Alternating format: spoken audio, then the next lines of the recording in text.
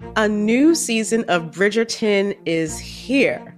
And with it, a new season of Bridgerton, the official podcast. I'm your host, Gabby Collins, and this season, we are bringing fans even deeper into the ton. Watch season 3 of the Shondaland series on Netflix. Then fall in love all over again by listening to Bridgerton, the official podcast, on the iHeartRadio app, Apple Podcasts, or wherever you get your podcasts. Subscribe to catch a new episode every Thursday. As important as choosing the right destination when traveling is choosing the right travel partner. Gene Fodor. Gene, was будет? But be careful, because the worst trips result when two partners have two different agendas. The CIA really need your help, Gene. Freeze, Americano. Gene, run! Listen to Fodor's Guide to Espionage on the iHeartRadio app, Apple Podcasts, or wherever you get your podcasts. If you want to level up your marketing and business knowledge, look no further than the Marketing School podcast, hosted by Neil Patel and yours truly, Eric Su. It is the #1 marketing podcast on Apple and number 15 on business in the United States. Now, if you want to listen to interesting conversations with operators that have been there, done that, also with other interesting guests, then listen to Marketing School every weekday on the iHeartRadio app, Apple Podcasts, or wherever you get your podcasts. Hi, this is Kurtwood Smith. You remember me from such TV comedies as That 70s Show and That 90s Show on Netflix. I'll never forget the words that my grandfather said just before he kicked the bucket. He said, "Watch how far I can kick this bucket." People ask me where I get my dad jokes from. I tell them to listen to the Daily Dad Jokes podcast. Listen to Daily Dad Jokes every day on the iHeartRadio app, Apple Podcasts, or wherever you get your podcasts. Welcome to Stuff to Blow Your Mind from HowStuffWorks.com.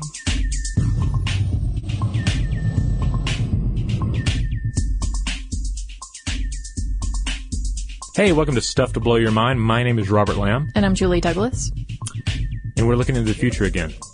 That's weird. It's like we're letting our futurist flag fly again. Yeah. Well, we have to. I mean, that we're talking about going to the edge of what's possible, and the edge of what's possible generally lines up with the edge of what has happened and what's going to happen in the future.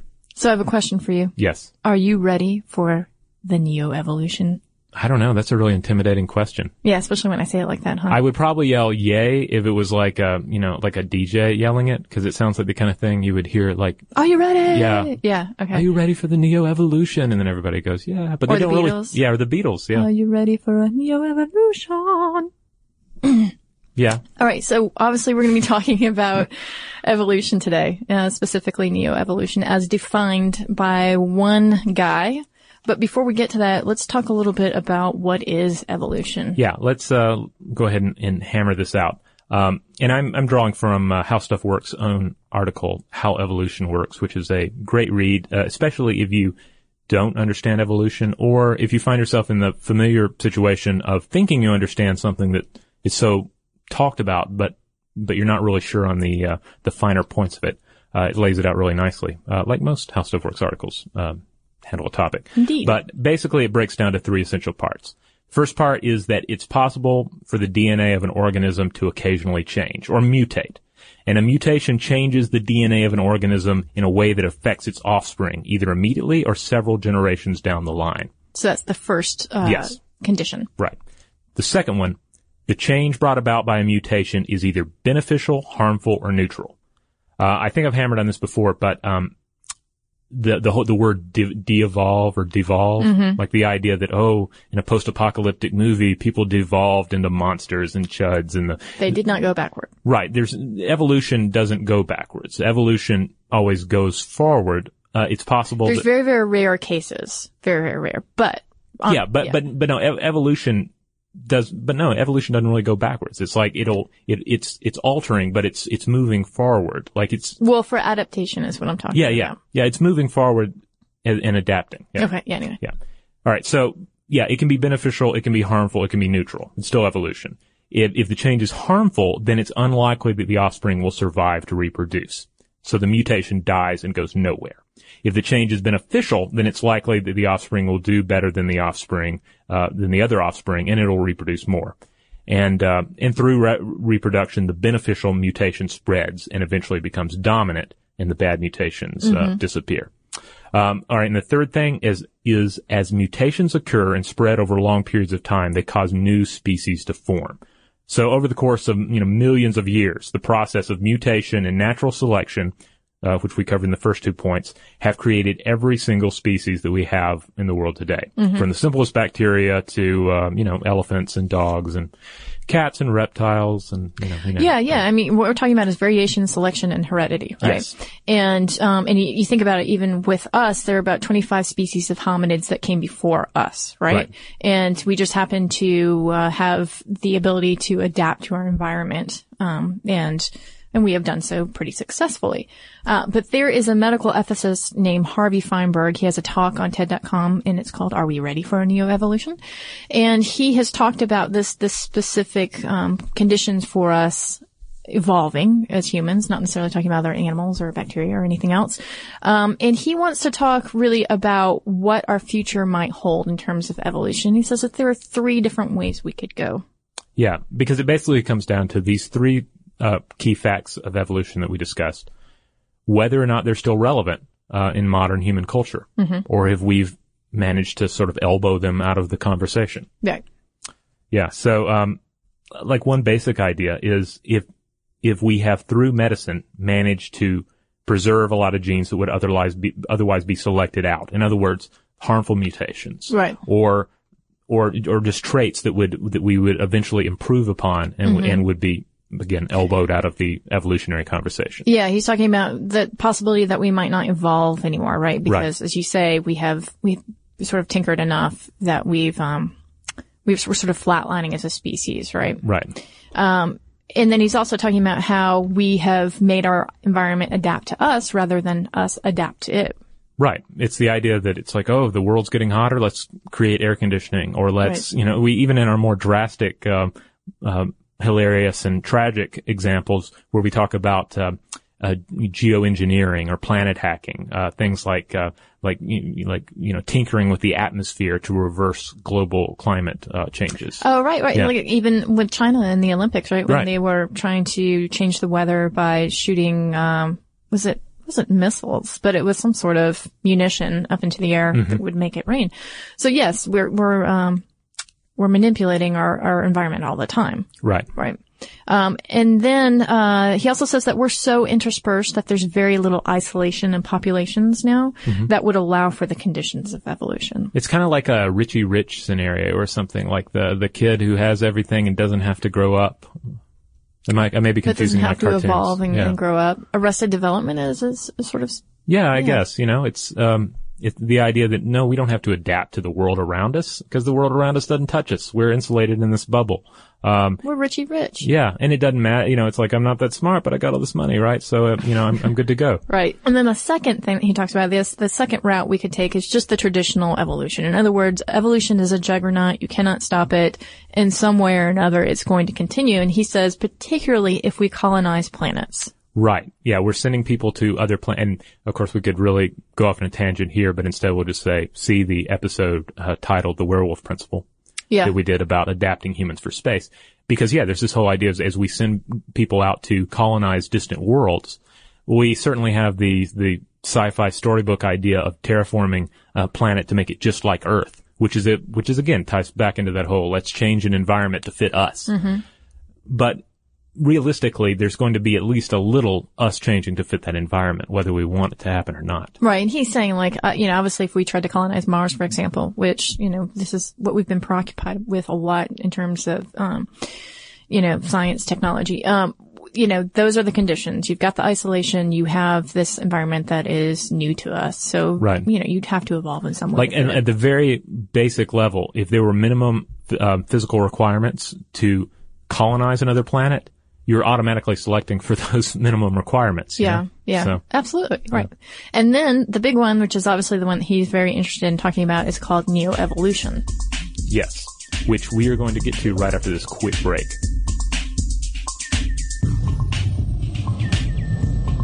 This presentation is brought to you by Intel, sponsors of tomorrow. All right, we're back, and we're ready for the neo-evolution. Okay, we are now finally ready. Let the neo-evolution begin. All right, what is he talking about, this guy, this Harvey Feinberg?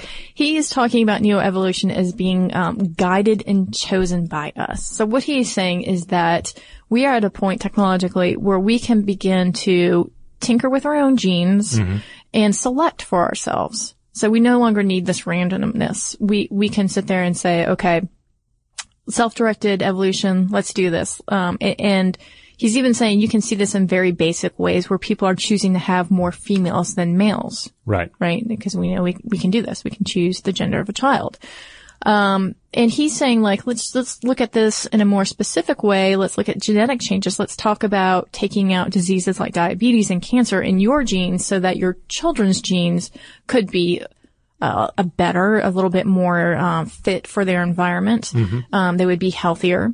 And then he's talking about something called the $1,000 human genome, which I think is really an interesting concept. We all know about the Human Genome Project.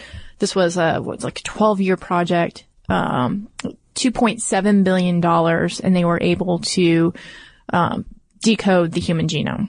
Oh, wow. And it's had huge implications all over the place. But he's saying that today, you can have a complete sequence of the 3 billion base pairs of the human genome for just $20,000 in 1 week.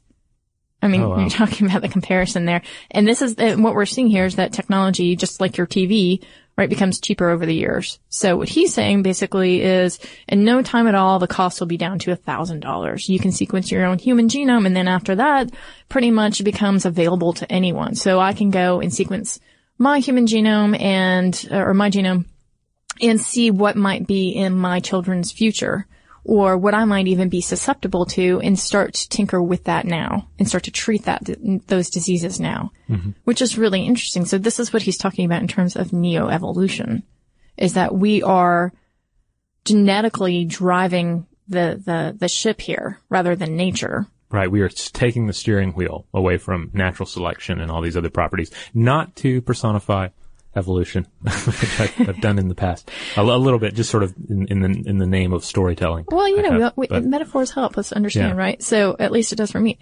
So he's saying that technology can make this happen. He's talking about Drs. Francis Arnold and Willem Stemmer and the fact that they have been able to create desirable properties in proteins and cells.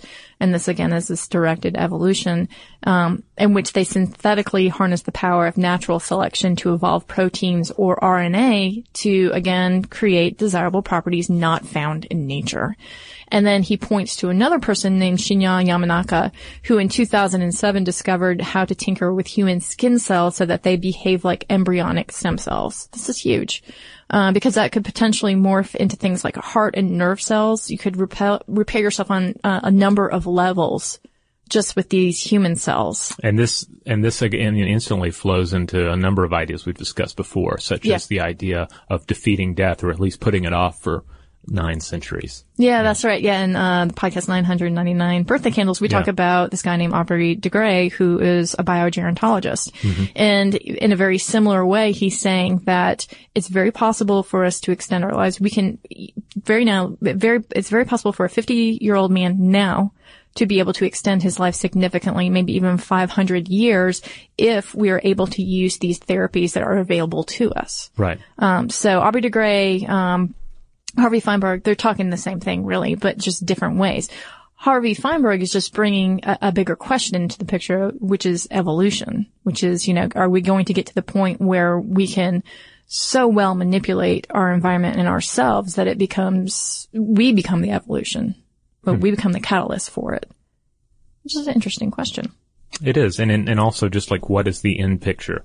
Because when I think of us changing ourselves to meet our own ends, I instantly think of like people who've had tremendous amounts of plastic surgery, and granted, hopefully you would have more of an ethical guidance system when it comes to choosing our genetic destinies and the genetic destiny of the species. Well, we're talking about here is like a utopian version or a dystopian version, right? Yeah, or just a really mismanaged version where people make sort of surface level choices that have severe ramifications. Well, I mean, the question is for me, I thought, well, okay, you can probably steer the ship, so to speak, for a certain amount of time, but evolution, particularly in bacteria, viruses, those are going to continue to mutate. Mm-hmm. This is what I think, at least. But then I saw that there's an article that was talking about Professor Floyd Romesberg, and he looked at superbugs' resistance to antibiotics like E. coli, mm-hmm. and he actually found that you can stop evolution in certain strains, which is really interesting. In order to evolve, organisms have to mutate, right? So they turn on the mutation process when they're threatened with extinction. We see this. This is why cancer cells are so aggressive sometimes, right? Right. Because they're turning on this sort of ancient, pattern and trying to vanquish the disease. They're actually ending up splitting more and more cells. So Romesberg reasoned that since mutations can be turned on full force, perhaps they could be shut off as well. And doing so, he says, would put a halt to evolution. Well, an interesting prospect because the mutations responsible for evolution are the underlying causes of cancer and aging. So he says evolution is not an unstoppable force. There is a biochemistry underlying it, and it is subject to intervention. So, can we be all, the question is, could we be all over evolution all the time in order to control every single variation, instance out there? So I don't think that you could as a species control evolution.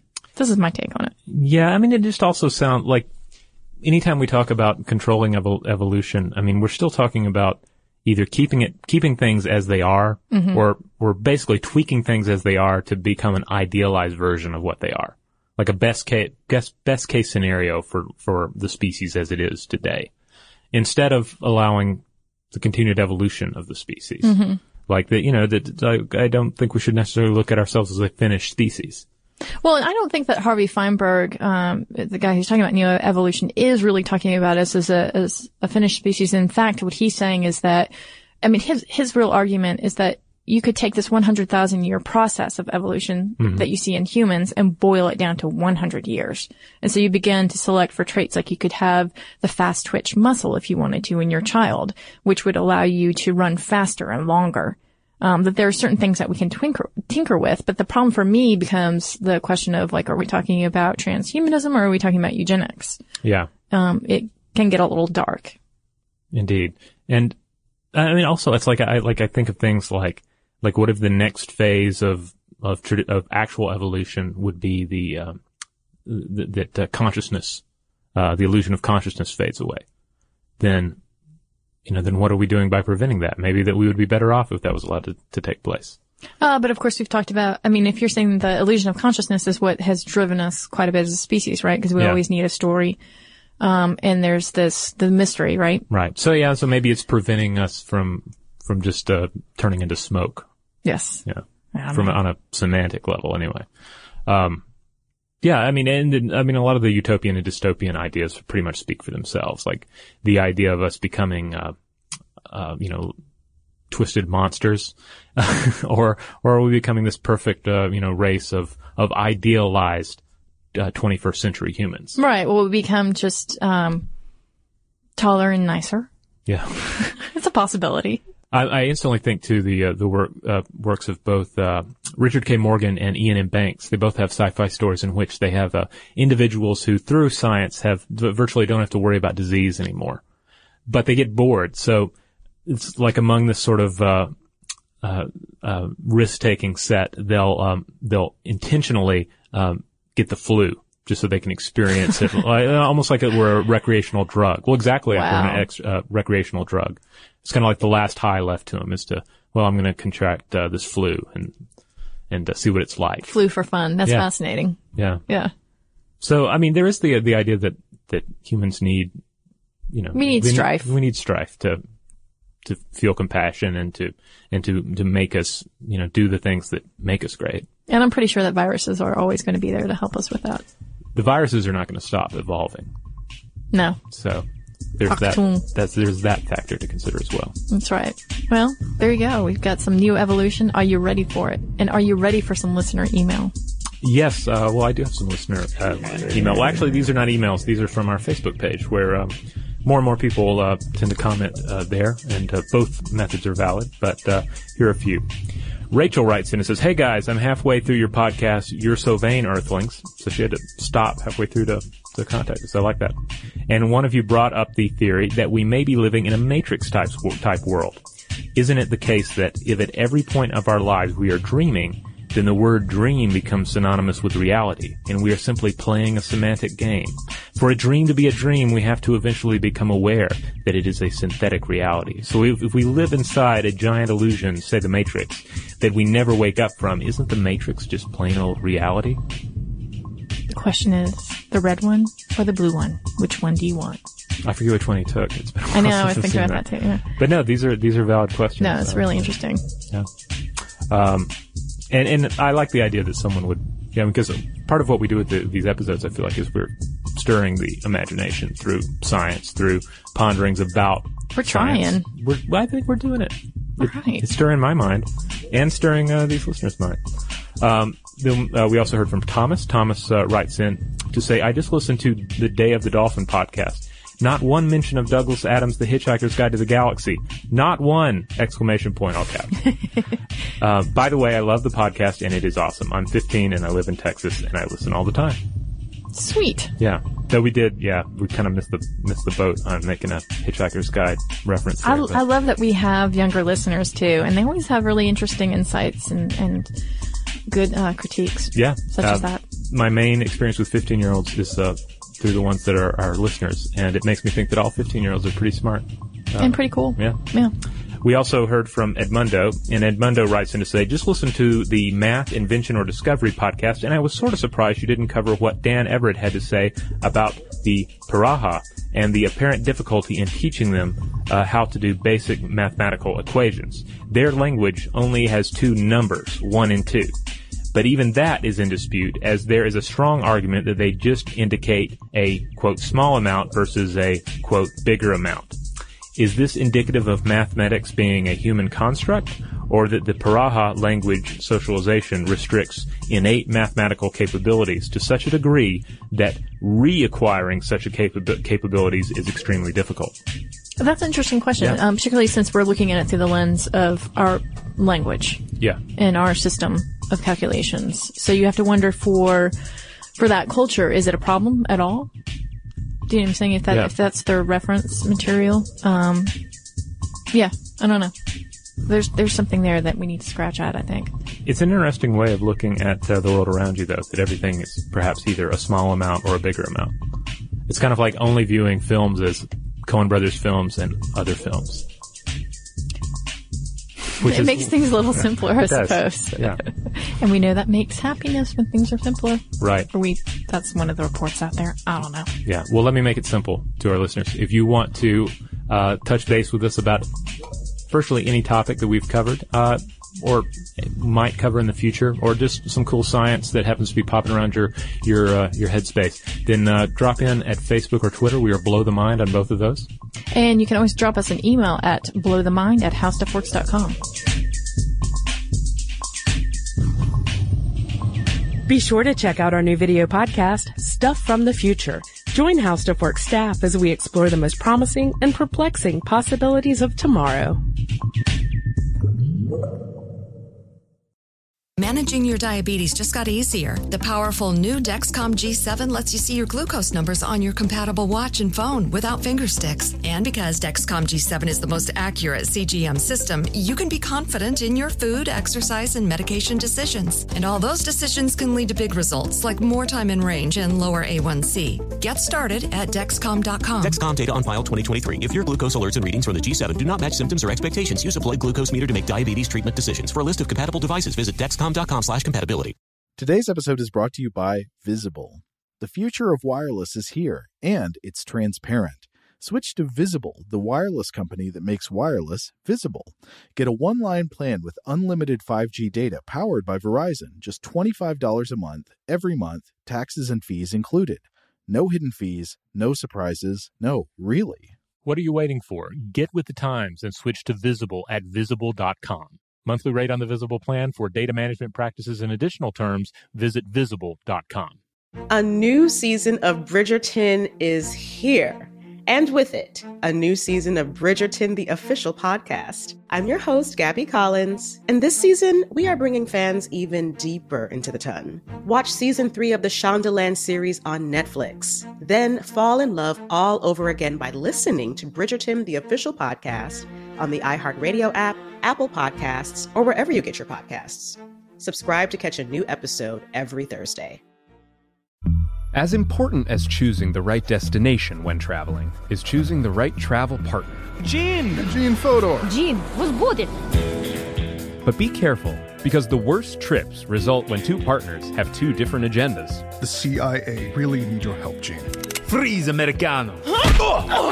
Gene, run! Listen to Fodor's Guide to Espionage on the iHeartRadio app, Apple Podcasts, or wherever you get your podcasts.